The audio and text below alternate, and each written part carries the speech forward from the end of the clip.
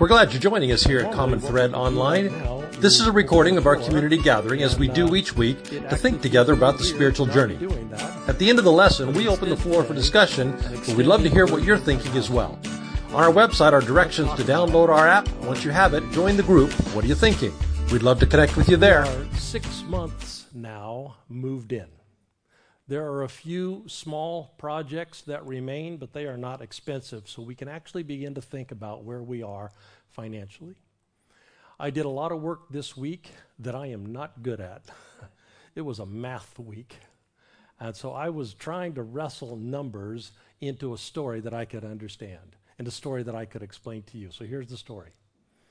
We have $41,000 less than we had on October 30th, 2022, the day before we started moving in process. Now, of that $41,000, $25,000 went to moving expenses, which was $10,000 more than we thought we were going to spend. We thought we could just unplug all of the equipment that we had in the old room, plug it back in when we got here, but because of the shape of the room and the way the stage goes, especially because of the outdated electrical in the room, we couldn't just do that. Someday, I hope we can buy some equipment for the live stream because Sundays do not translate online. We know that this is true. Do not translate online as well as they did before the move. But that's another day. And you all who do tune in online, we're actually going to ask you for the money. We're going to try and raise that money from you. So $25,000 of the $41,000 that we are behind is due to what it cost for us to move in. The other $16,000 is from below projected giving over the last 6 months. Now, during that same period of time, people did give $11,000 to the Sarah Youth Fund. So our total wasn't actually off by that much, but that money can only be used for the purposes for which it was giving. That didn't go into our regular budget. So $41,000 behind where we were October 30th. $25,000 of that is moving expenses, $16,000 of that lower than projected giving. Here's some good news. We don't have to worry about that first number. We don't even have to think about the $25,000. Years ago, when Scott became our treasurer, he brought a lot of experience to the endeavor. He had been on the boards of many, and he had been the treasurer of many nonprofits before he got here. And so as soon as he got here, one of the first things that he did was insist that our board create an emergency fund. And he made sure that we knew how to do it and how it ought to go, so that there was enough in it and there was not too much in it. Not too much, he insisted, because a nonprofit exists for the purpose of their mission, and the mission is not to be sitting on cash. But enough because he had seen too many nonprofits fail in their mission because they didn't set aside sufficient emergency reserves. So he gave us a rule of thumb, and we've been following that rule of thumb kind of without thinking about it. We just put it in place, and then we just kept doing it every month. Rule of thumb is, first, keep the equivalent of 1 month's expenses in the operating account. Rule number 2 is keep 3 to 6 months' expenses in a savings account. And given our community's financial stability over the long time that we have been together, he fudged us closer to the 3 than to the 6. So, here's why that matters now. In the year before we moved, we were focused on finding a new home. So focused that we didn't do a lot of the things that we would normally do during the course of the year. And because we didn't, our expenses were lower than budget for about a year. And our giving was a little bit elevated because we were giving extra toward the not knowing when or where we're going to go or how much it's going to cost. We were giving a little bit more toward the move when it would come inevitably. So by the time we got to October 30th, we had accumulated more savings than our rule of thumb. Interestingly, about $25,000 more. And now we have moved. And now we have spent the money that it took to move, and now we are right at our rule of thumb emergency fund. The move is done and dusted. You gotta love financial planners. I think God does. I think God loves financial planners better than the rest of us. But the $16,000, however, we need to think about that together. It turns out if you took that out over the 6 months, that's about 10% lower than our budgeted giving, our projected giving. Math. I did some math this week. Now, of that 16,000, about half of it was due to longtime donors who moved away. Now, many of them had started moving away at the very beginning of the pandemic, and so they had 3 years to move away. But during the pandemic, they kept on giving, partly because we were all online, but partly because they were helping us get through a crisis. I was talking to Trey about our numbers, and he was telling me about a recent survey that he'd read, and it turns out that for churches our size, we beat the curve. The average has been a 15% decline, so a lot of churches that folded during the pandemic, we did not face that kind of trouble. So half of it, longtime donors who moved away. The other half of below budgeted giving or below projected giving was a combination of factors. The first of that combination is some people did not come back from the pandemic, or they did not make the move to this side of town when we moved. We monitor our directory pretty closely. You're going to start having people ask you if you're not in the directory, please get in the directory, because that's how we wonder after you. We wonder how you're doing by looking through the directory. I do that. I look through it all the time. And here's something looking through the directory that I noticed about those who did not come back. Disproportionately, those who did not come back from the pandemic were lifetime churchgoers, people who had been in church all of their lives. Now, again, I do not know what that means, but it did make me laugh a little bit. It happened. It's also true that people show up fewer Sundays per month than they did pre-pandemic. I think 2 years of church on the couch changed our sensibilities. The actual number of not come-backers is not that high, but they were consistent donors. Maybe that's what Lifetime Church does for you, but anyway, they were. And so now here we are, 10% below our budget projections. So what are we going to do? In the past, here's what we've always done. We've just lowered our expenses. We do not dun people for money. It is not our way.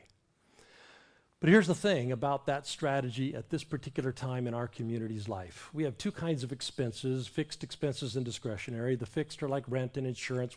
Our fixed web expenses have gone way up since the pandemic. We spend on computers and we spend on apps and programs.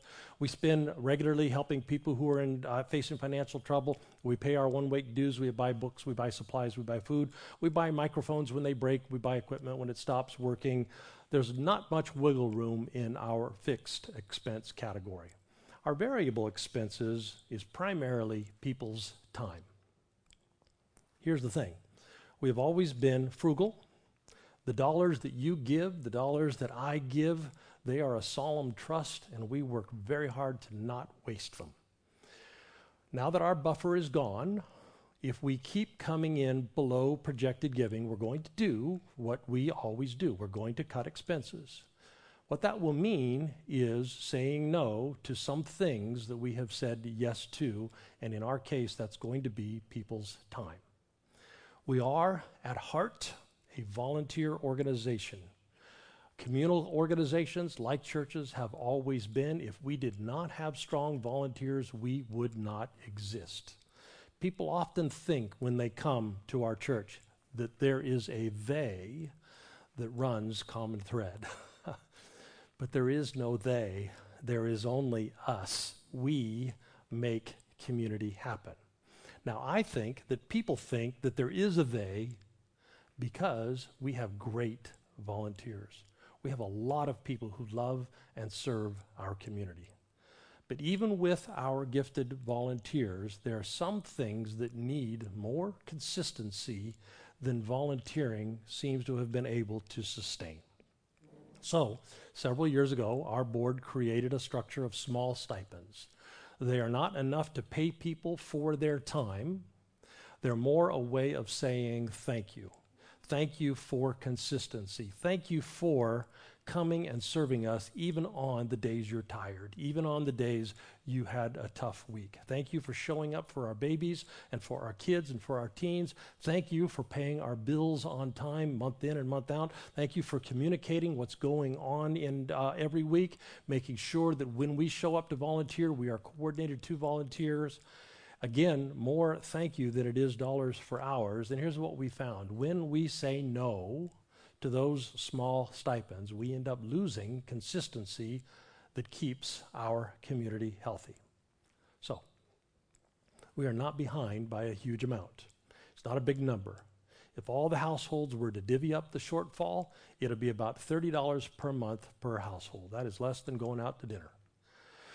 Now, some could do that, and some cannot. Some can do more, others could do less. Also, we did have some pandemic not comebackers, but we also had some since pandemic comers. Human nature being what it is, though, new people take some time to begin to feel an ownership stake in a community.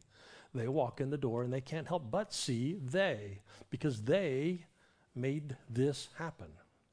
And it takes a while to realize that they is actually just us. And it takes an even longer time to start to feel a financial ownership stake in the community. So here's my ask today. Ongoing givers, would you take a look at your giving and ask yourself if you could adjust by some number or by some percentage? And not yet ongoing givers, if Common Thread has become a spiritual home for you, would you consider taking a financial ownership stake in the community? That's my ask. Here's my hope. My hope is that this part is easy. My hope is that we easily absorb the move and that we easily absorb renormalizing giving after the pandemic. My hope that this is easy is because I'm also looking at our long-term future. In the fall, if we have handled this shortfall easily, I would like to talk to you about Common Thread 5 years from now. Because 5 years from now, Doug will no longer be the primary leader of Common Thread. And I think Common Thread is a thing that we want to give to our children and to our grandchildren. I see a few things that I think will be essential for that transition to go well. Mostly, I see a more fully developed children and teen program. And it is no surprise what that's going to mean. We have gifted people. We're going to need to buy some people's time. That's the primary thing that's going to be an expense, is buying people's time. But I do believe the long-term well-being of our community will be determined by decisions that we make pretty soon, primarily about our children and our teens. However, we can't even talk about that yet. We can't talk about that until we absorb the move, until we normalize our post-pandemic finances. So that's about as straight as I know how to put it. You know now where we are. You know what happens or doesn't happen next. And in a moment, I'm going to open the floor for us to ask, what are you thinking? But first, let's do this. Let's dismiss the folks who are online.